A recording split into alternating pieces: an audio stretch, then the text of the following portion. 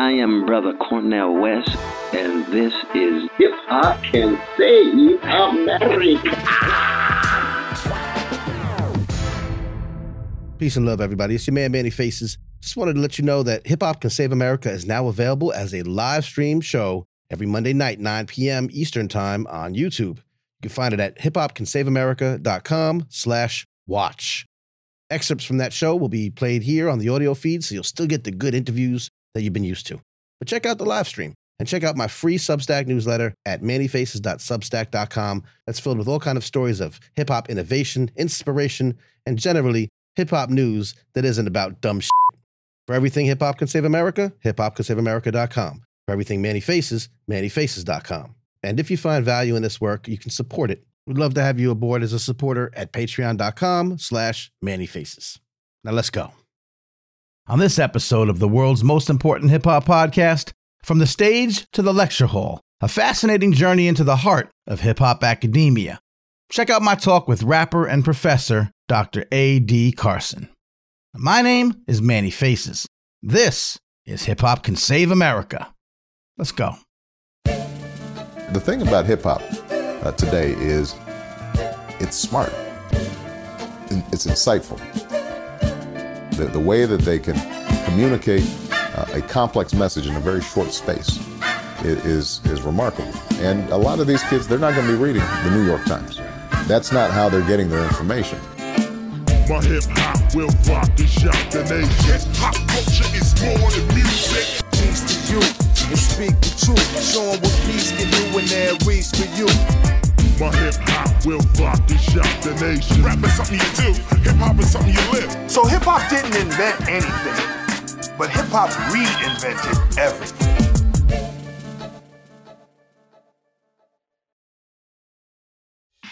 In some of my other podcast work in the disabilities rights space, I've come across a saying, a mantra of sorts. Nothing about us without us. It's a demand, actually, that people with disabilities must be involved in legislature, accommodations, products, and other decisions that affect their lives. With the rise of hip-hop-oriented programs at colleges and universities, it's generally seen as a good thing for the advancement of hip-hop culture.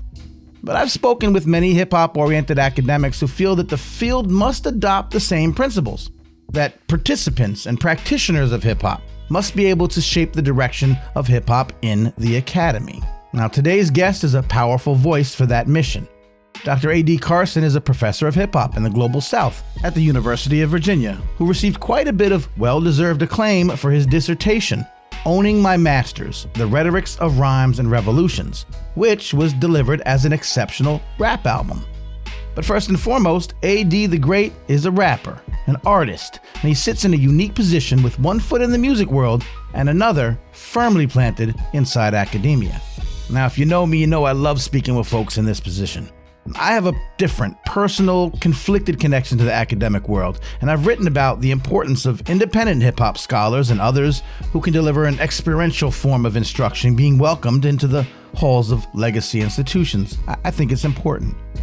AD provides brilliant insight on this intersection, as well as other ways that hip-hop music and culture should be valued both inside and outside the classroom. Now, before we get to it, remember, you can get a ton of inspiring and innovative hip-hop news and views along these lines via my free newsletter. It's at mannyfaces.substack.com. I just had a ton of great interactions with the last edition, and I want to say thanks to all the new subscribers and new paid subscribers, Don C. and Anna G. Thank you. If you feel that the newsletter and this podcast brings value into the world, I could use your support in keeping it going and remaining independent and defiant against the dumbing down of the culture.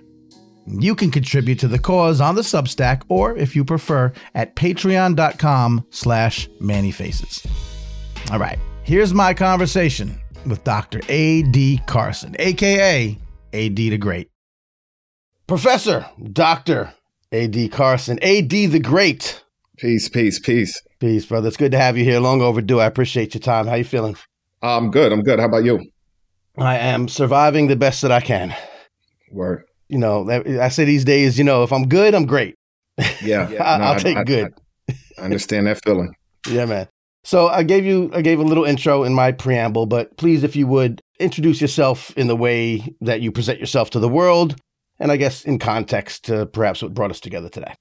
Well, I'm AD. I am a rapper, professor, educator from Decatur, Illinois. Yeah, I think that explains all of it. That's it. Yeah. Let's start at that current bit. We've run into each other. I've known you for a long time. Obviously, a lot of folks that probably are listening to this, know of your work and your acclaim. But I want to start sort of at the current, and then we'll maybe run it back a bit. As a assistant professor of hip hop in the Global South, that's your current title, correct? Correct. Yeah. Hopefully that'll be changing in a few months. I mean, well, that's you tracking, right? So you got to do it. Yeah. No. So it's it's halfway through the process, but hopefully we'll be associate professor of hip hop, soon. Congrats in advance. I'm sure it's going to happen. Appreciate that. What are you right now? I guess we're in the middle of a semester when we're talking at this point. What's your current course load? What are you teaching right now? And kind of give a synopsis of the courses you're teaching. Word. I'm teaching a class called The Black Voice, which is, really it's a class about listening practices, how we hear race through, sounds, not just sort of vocalizing, but all kinds of sounds, how sounds are racialized and how those histories unfold. And I'm teaching another class called Composing Mixtapes. And that class has 15 students, and their goal for the semester is to record an album together. And they have to do a release event so they can share it with whoever their presumed audience is. Right. Is it a music department? Are these musicians, or are they not necessarily even coming from that background, particularly for that class? Okay, I'm in the music department, but the classes are open to anybody at the university. So lots of people from lots of different places come, and I don't have any real prerequisites for them to participate. You do not have to be a musician to take writing rap or to take composing mixtapes. I think this centers around a lot of the work that you do and a lot of who you are, in that what you think about rap and hip hop ain't necessarily where you're coming from with rap and hip hop. It's always kind of these preconceived notions of, well, you have to be a musician. And be like, no, you don't. You have to want to be a rapper. No, you don't. This class can help you in ways, even if you're not coming with those previous aspirations, right? Correct. Yeah. I think that it would be odd for somebody to be in the context of living in America and be unaffected by hip hop in some way or another. And I don't mean just some kind of effect. I mean profoundly affected. So even the way that we do language with one another has a whole lot to do with what hip hop has brought us. And so I think that if a person is into etymology, if a person is into rhetorics, if a person is into history, if a person is into sociology, whatever it may be, they're going to benefit from studying through hip hop as opposed to studying hip hop. Right. And I'm not saying that we do one and not the other. I'm saying that we're doing both. In the same way that you benefit from writing those 10 essays that you do in your advanced composition class, you're going to benefit from writing the 10 raps that I have you write in writing rap. This ties in obviously to something that brought you some acclaim. One of the many things is your dissertation, which was in the form of an album, and the Owning My Masters, the Rhetorics of Rhymes and Revolutions, right? That's correct. Yeah. Right. Okay. So now what was obviously groundbreaking, I think, in that was it the first ever record, album to be done as a dissertation? I'm not sure, because I'm so much more concerned with like how it might be used by people, and the fact that it was done that way, and in my, humble opinion, is dope, is really the more important thing. And I think that the American obsession with being the first it's not a problem with it, because if it is, then it will be that. Right. But I think that when we try to narrate stories in that way, we're looking for a kind of novelty that has way less to do with whether it's good or not. with whether it's productive or not, with whether it works the way that it's supposed to work. And that's the thing that I'm more concerned with. So if there is another one, it's not this one. Right. And again, I submit that humbly. No, I appreciate that. I appreciate that a lot. No, I appreciate that a lot. And what's great about and why it was dope, certainly wasn't because it might have been the first. It was dope and its dopeness. And what was particularly interesting about it was that it wasn't, and you said this a few minutes ago, it wasn't about rap or hip hop. It was the vehicle, right? The medium to examine a slew of issues, and particularly revolving, around some of the stuff you're talking about now in your classes, race in America, et cetera. And I guess this was your idea. What I love about the real dopeness of putting it out there was it was a challenge, right? It was a challenge to academia you're saying this is as viable a form of literature, a form of presenting information, of disseminating information as anything. And, I don't know if you said this necessarily as boldly, but, I dare you to not recognize it as such in a way. Yeah. Well, I mean, I think this is, like, we've had hip hop for 50 years, and it's $1 billion industry, or it's a collection of $1 billion industries. For us to pretend as if that's not a thing, that it needs to be validated or valorized in academia before that counts, that's absurd. And so by the time I get to a doctoral program, and I've been writing rhymes, I've been releasing albums, I've been doing shows, whatever it may be. You can't tell me that what I learned doesn't count, or it's not viable, or it shouldn't come to bear on whatever it is that I'm making, or that it should be extracurricular. And so part of the challenge is that the thing that y'all keep treating as extracurricular shouldn't exist in some kind of alternative curriculum. It should be the primary curriculum. And the fact that y'all keep excluding it has a whole lot to do with y'all lack, rather than it has to do, anything with what hip hop doesn't have. Right. How effective was this method of, doing a dissertation and the way you talk about it and have talked about it since? How effective has that been, do you think, in the eyes of academia? You're in it now. So then you kind of then ended up there. What's that dichotomy been like? Or, saying I'm challenging the way it should work. Now I'm part of it. I get a chance to do it. How has it changed maybe for you personally in your university, and then maybe wider? Yeah. So, I mean, it's interesting to be asked in some cases, I guess in a certain way, you're being asked to be a gatekeeper. Yeah. And in my eyes, I'm like, well, no, we don't need the gates. Right. That's the thing that we need to do. And so it's way different being on the inside of the gate saying we don't need it, as folks on the inside implore you to watch to make sure that everybody gets vetted before they come through. So there's that part. But, I maintain that was the way that I felt beforehand. I appreciate the space that is opened up. I appreciate especially, and it doesn't get said enough by me, all of the folks who have done all the work with hip hop in academia before I even had the opportunity to try to submit an album. Because without their work, then there would be no way that I'd be able to do what I'm doing.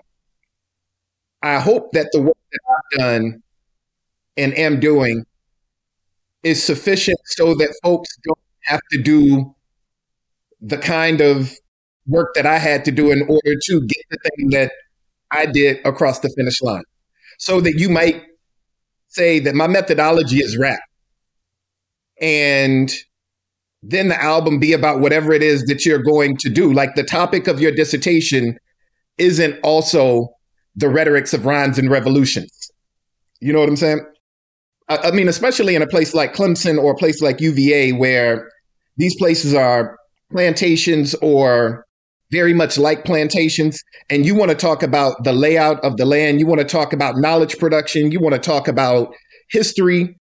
And before you do all of that, you got to say, oh yeah, I'm rapping this because if I don't rap it, it won't make sense the way that I want it to make sense.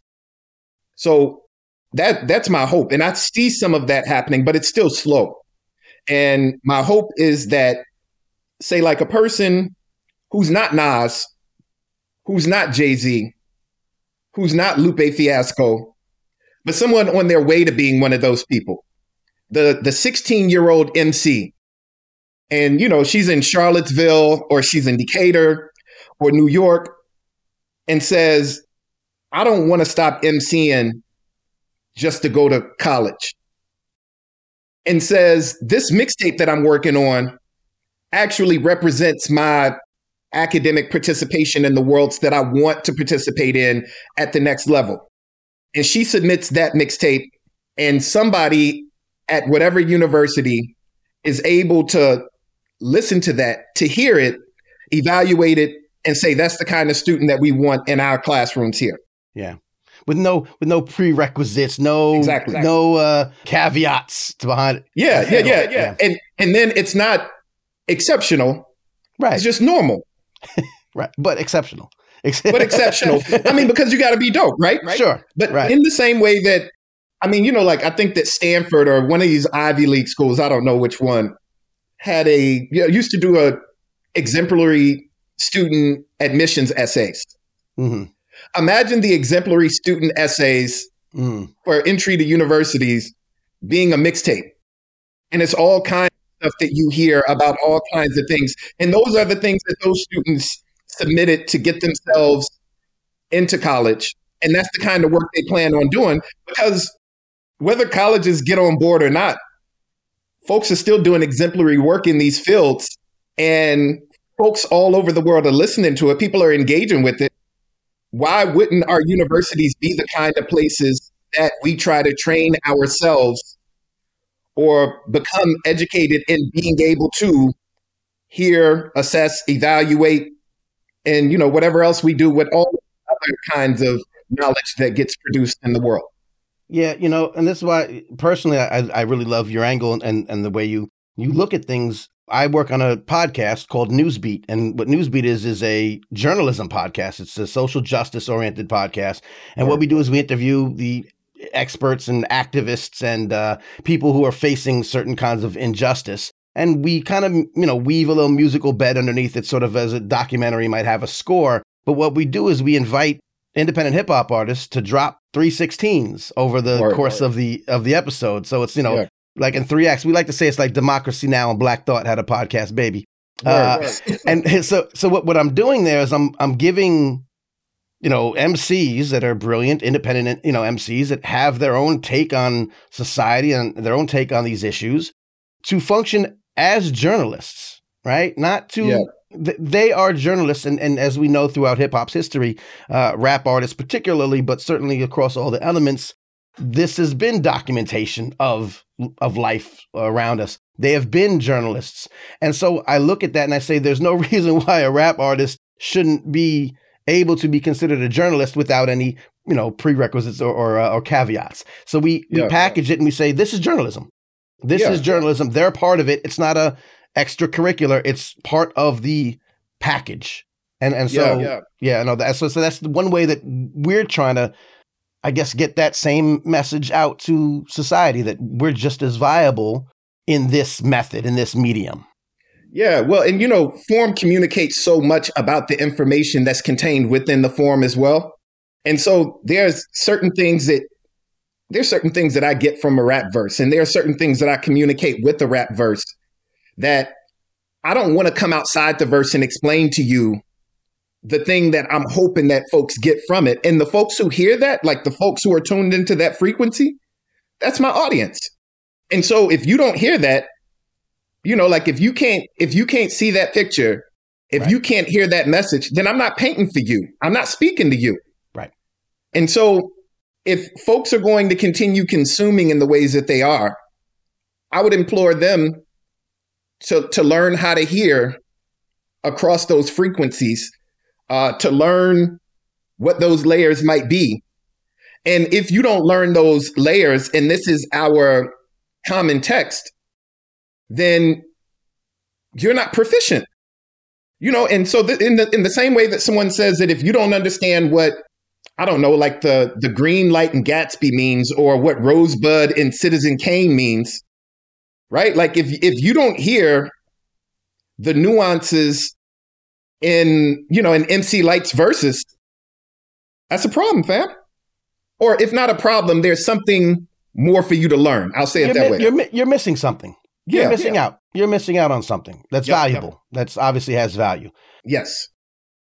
So it's this dichotomy, right? It's this like having to do this without having to convince that it's reasonable, right? Yeah. I saw your brilliant take on Takeoff on gun violence in America. I was on Newsy, I believe. What factors would you say are contributing to this apparent rise in deaths among hip hop artists in particular, and young hip hop artists at that? Yeah, I mean, thank you for having me. I think that it's probably important for us to kind of scale out and think about the fact that this weekend, along with the killing of Takeoff, which is incredibly tragic, that we also had, I believe the Washington Post reported 9 mass shootings, including a drive-by on a park in Chicago. And so I think that the way that these tragedies around rappers are framed make it seem as if a particular thing is happening in hip hop culture or within like subcultures, but it's an epidemic of violence in America that we're all being affected by. And I think that it feels more profound because the rappers who pass away, some of them, as Takeoff are incredibly influential and popular. And so on the other side of that really spectacular story about a really famous rapper dying, you have children being terrorized while they're out trying to trick or treat. And so that's part of the conversation as well. It was, again, we're talking about a particular instance that happens that's connected to hip hop, but isn't necessarily a causation, right? It's not actually because of hip hop, but inevitably, and I get this all the time, I'm an advocate for hip hop music and culture, and I have to have this conversation at the top of conversations way too often, that we have to defend the culture, the genre, the participants, by that we mean black and brown folk, very clearly in their pursuits in this genre, in this culture. But it's still necessary to do that. And I know we were trying to get to a world where it's not. Yeah. How do we reckon with that every day? I mean, one of the things that I try to do, even with that piece about Takeoff, and anytime that I'm asked about rappers, particularly rappers in violence, is just to reframe the conversation. So, we need to deal with the plague of violence within Black and brown communities. We need to deal with the way that violence is visited upon us so often. But I think that while we're dealing with that, we also need to make sure that the conversation that we're having about the particular instances of violence are in the context of the larger instances of American violence. And if we aren't doing that, then we aren't having the conversation that we believe that we're having. So, I mean, if we're talking about what happened to Young Dolph, then we kind of have to talk about what's going on in Memphis. We have to talk about what's going on in the state. We have to talk about what's going on in the country. Because as sure as someone's going to blame the murder of rappers on rap music, we know that they're not going to blame the murder of school children on nursery rhymes. Right? And it would seem silly to do something like that. And it's just as silly to blame rap music. Now, when violence shows up in rap music, as we were talking about reportage, if you were to go to your local news station and stand outside and say, hey, I need to stop reporting all the violence that happens in this community because y'all are making it happen, everybody would think that those folks standing outside the news station were wild, because we wouldn't know about violence if not for the news folks giving us local news. So I believe that what rap is doing in these instances is reflecting crisis. It's not the cause of crisis. And we need to deal with the cause of crisis, not what's reporting it or not what's reflecting it. I mean, because we don't go around breaking mirrors. If I look in the mirror and I'm like, damn, I'm ugly, I don't like the way I look. If I break that mirror, I still look the way I look. So why don't I deal with the thing that I want to change? If I don't like my appearance, then I change my appearance. I don't change the thing that reflects my appearance. Mirrors ain't going around making people look ways that they don't want to look. Right. Yeah. And so I think that rap in many of these instances is holding a mirror up to society, and it's society that we need to hold accountable. And especially if it's politicians who are saying that it's the rap music that's, causing all of the ills. Because like what's wild to me is that unless the rapper gets elected to public office and gets to make laws, then my challenge to that person would be like, you literally got elected to change that. Right. Yeah, I made a song and nobody elected me to make the song. I went downstairs and was like, yo, this feels good. This feels like what I should be doing. You went out and campaigned, said you might be able to change things, and then you got elected, and then you started pointing at me and saying, this guy right here is the reason that everything is bad. Okay. It's weird. Yeah. Weird. Yeah. Weird indeed. You're really pointing to a particular thing that happens with politicians in major cities and, et cetera, et cetera. I won't say, exactly who Mayor Adams I may be talking about, but it happens. Yeah. And the scapegoating is, it's so old. It's tired. And you would think that we could see through it. We should be able to see through it. But I think that another part of this is that, like, perhaps it's the fact of fandom. And I mean this not just about music or just about artists, but I believe that fandom makes us make bad arguments. And what I'm saying is that, like, if you like something or you dislike something, then your like or dislike is going to be the thing that you're arguing about. And so, like, as a student of hip hop, not a fan of hip hop, but as a student of hip hop who's engaging in study daily, regularly, I'm not interested in curating fandom or whatever its opposite is. I'm interested in, like, sort of digging in and getting at what's happening, what's being said, what are the arguments, how are they being made, if they're ethical, how it appeals to people. And I think that what folks are doing now, like this legislation, say, like against African American studies or African American literature and history, the reasons that these folks are giving for banning those things is because they want to curate fandom of the United States. In the same way that folks curate fandom about their favorite rappers, and because the rappers are their favorite, then they can't have done anything wrong.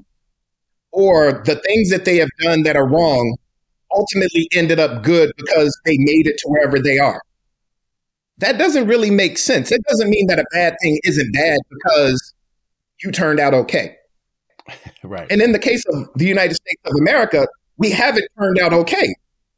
Right. And I think that the curation of fandom of the United States, that's an ill that's plaguing us all because it's making it more difficult for us to dig deeper and then point at all of the other ills that have, caused what we're dealing with right now. Yeah.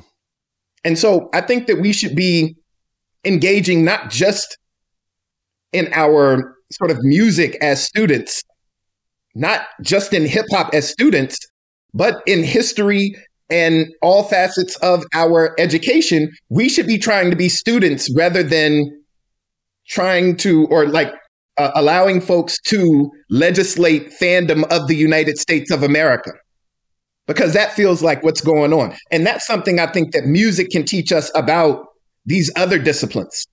Interesting. Yeah, that's an interesting connection. Fandom, the legislation of fandom, brilliant. That is a way to look at it. And what's funny? No, I think it's brilliant.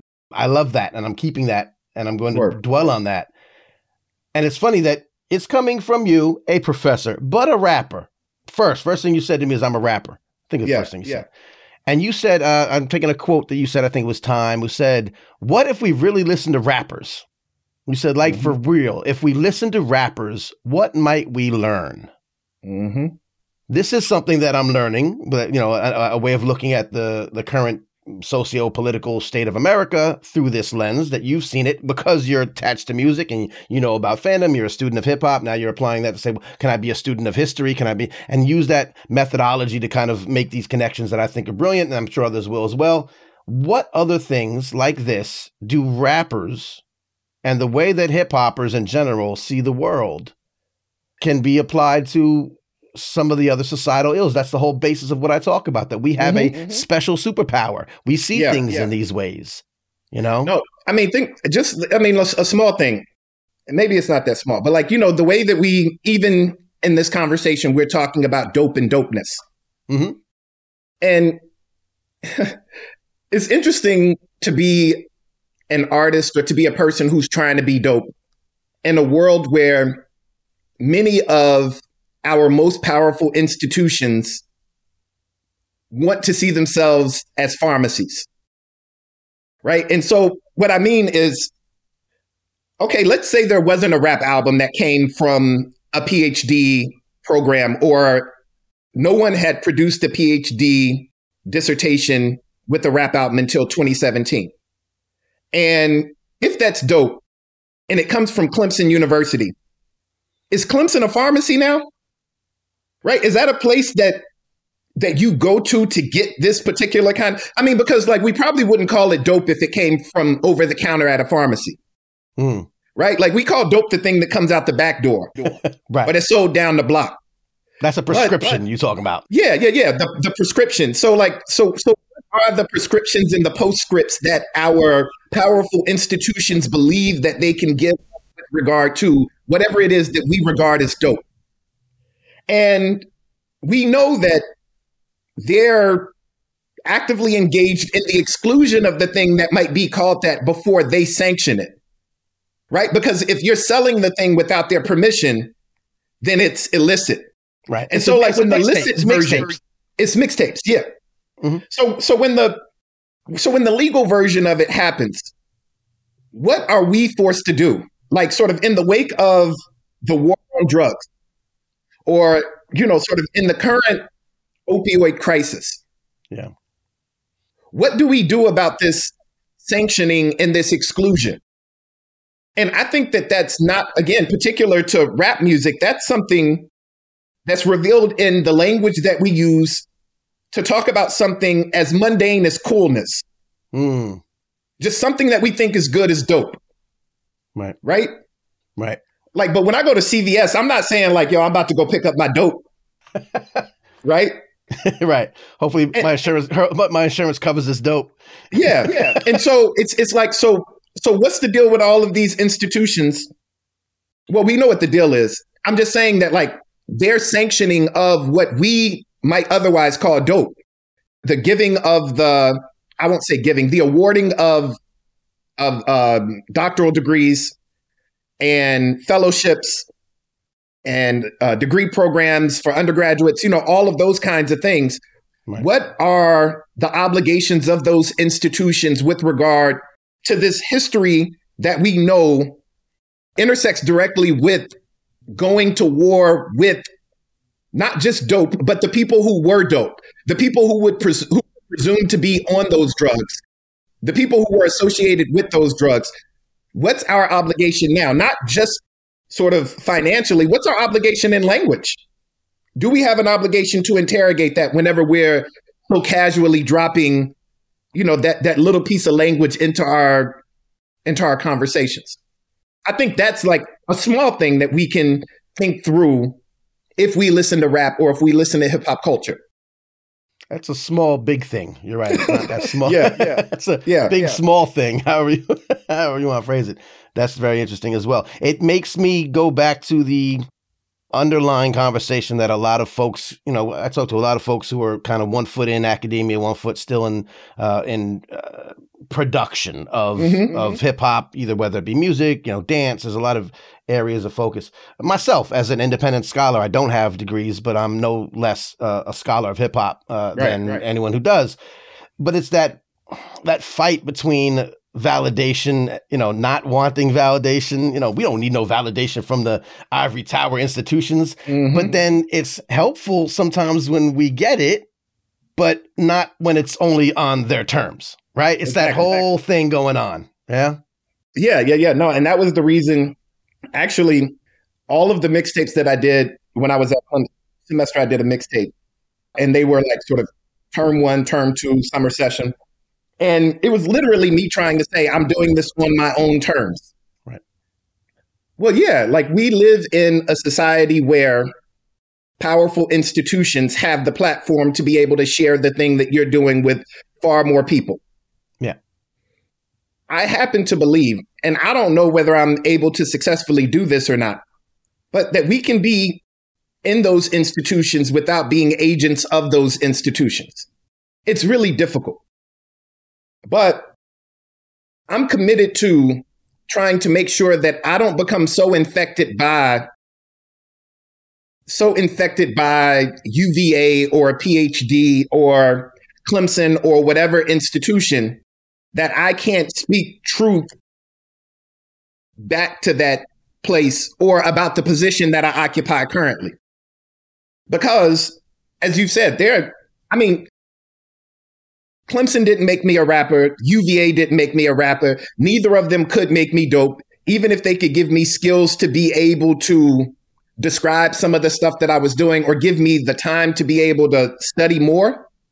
They're not going to be able to like make you into the thing. You don't come into my program not being able to make music and then come out as a master musician. Right.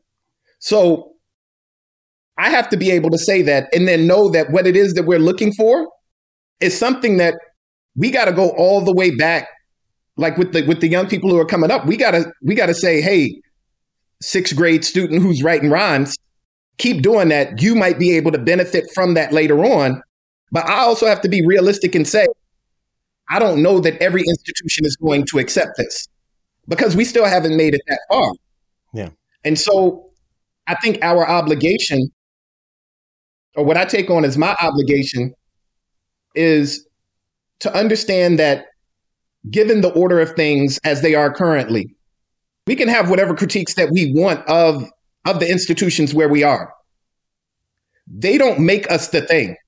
Right. The institution ain't the prize and they don't make you the prize. Right. Right? The prize is always outside of the institutions. Right.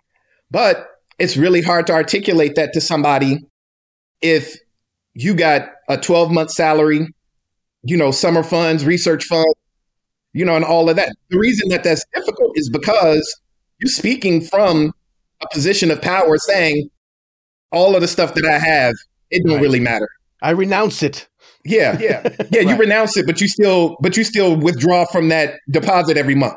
Right. Like I could want to renounce my privilege, but there's only so much that I can do. I still have it. Yeah. Yeah. And so in the same way that I, I'm never going to deny that I worked hard.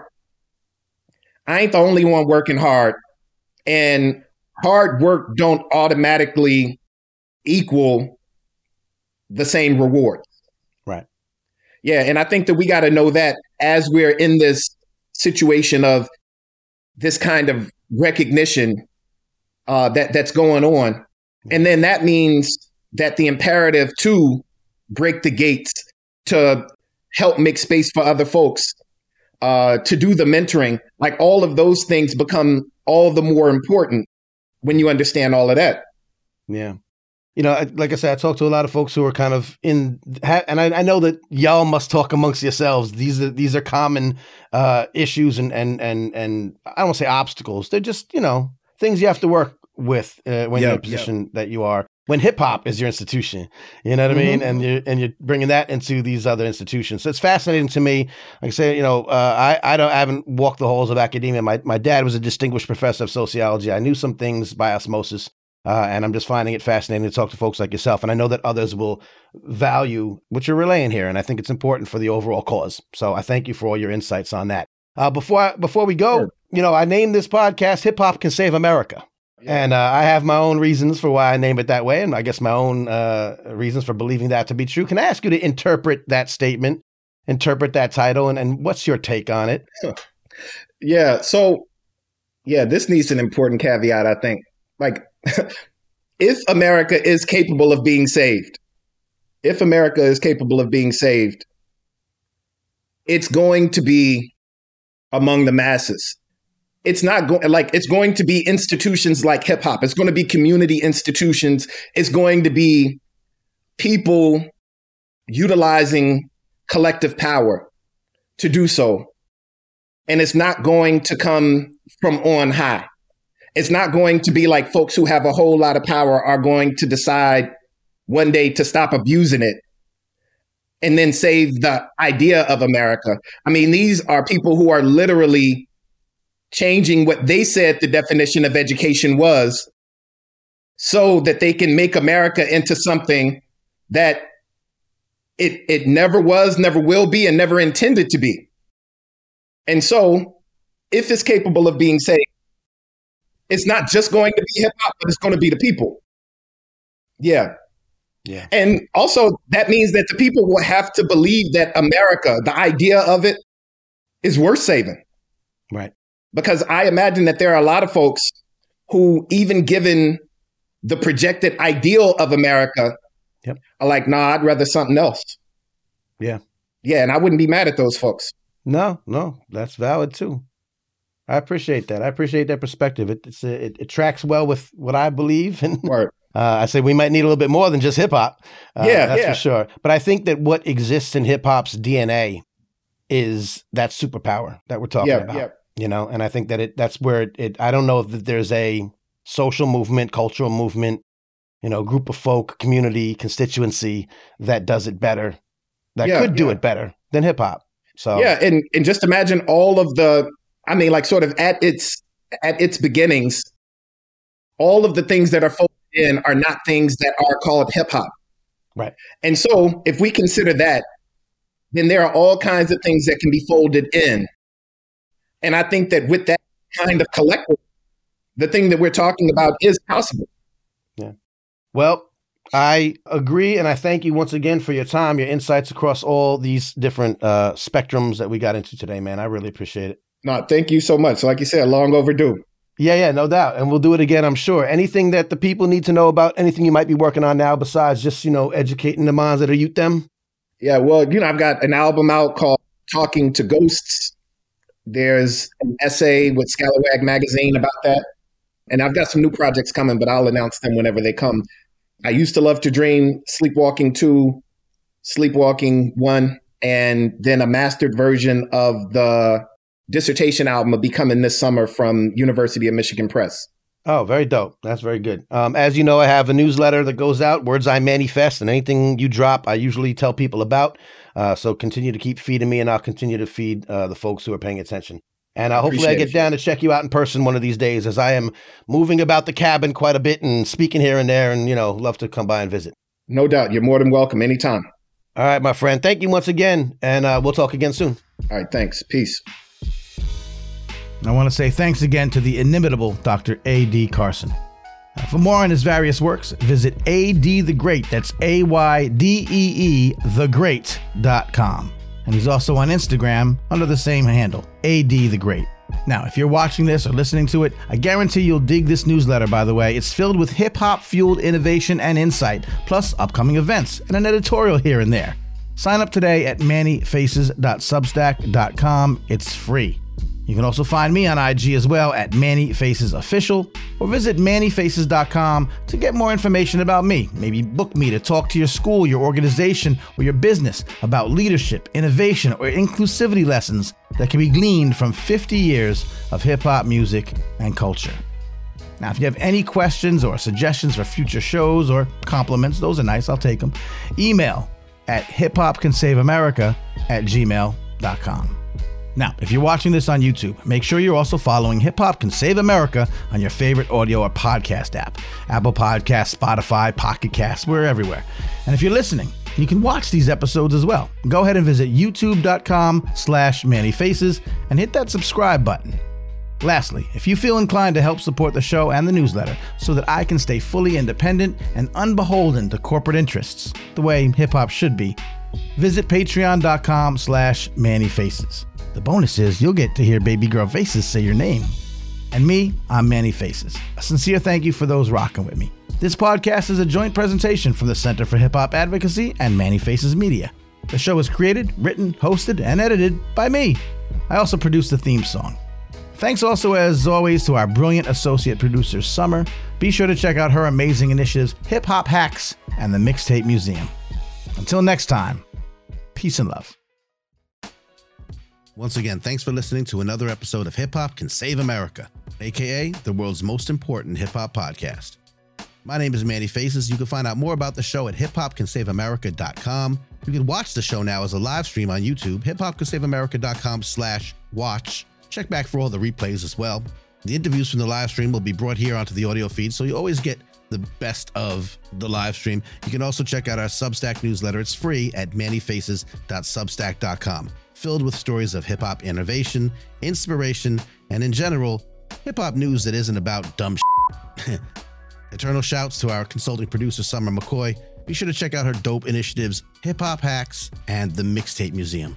We'll be back soon with another dope episode, but check us out on the live stream as well. Mondays, 9 p.m. Eastern, hiphopcansaveamerica.com/watch. Until next time, it's Manny Faces wishing peace and love to you and yours.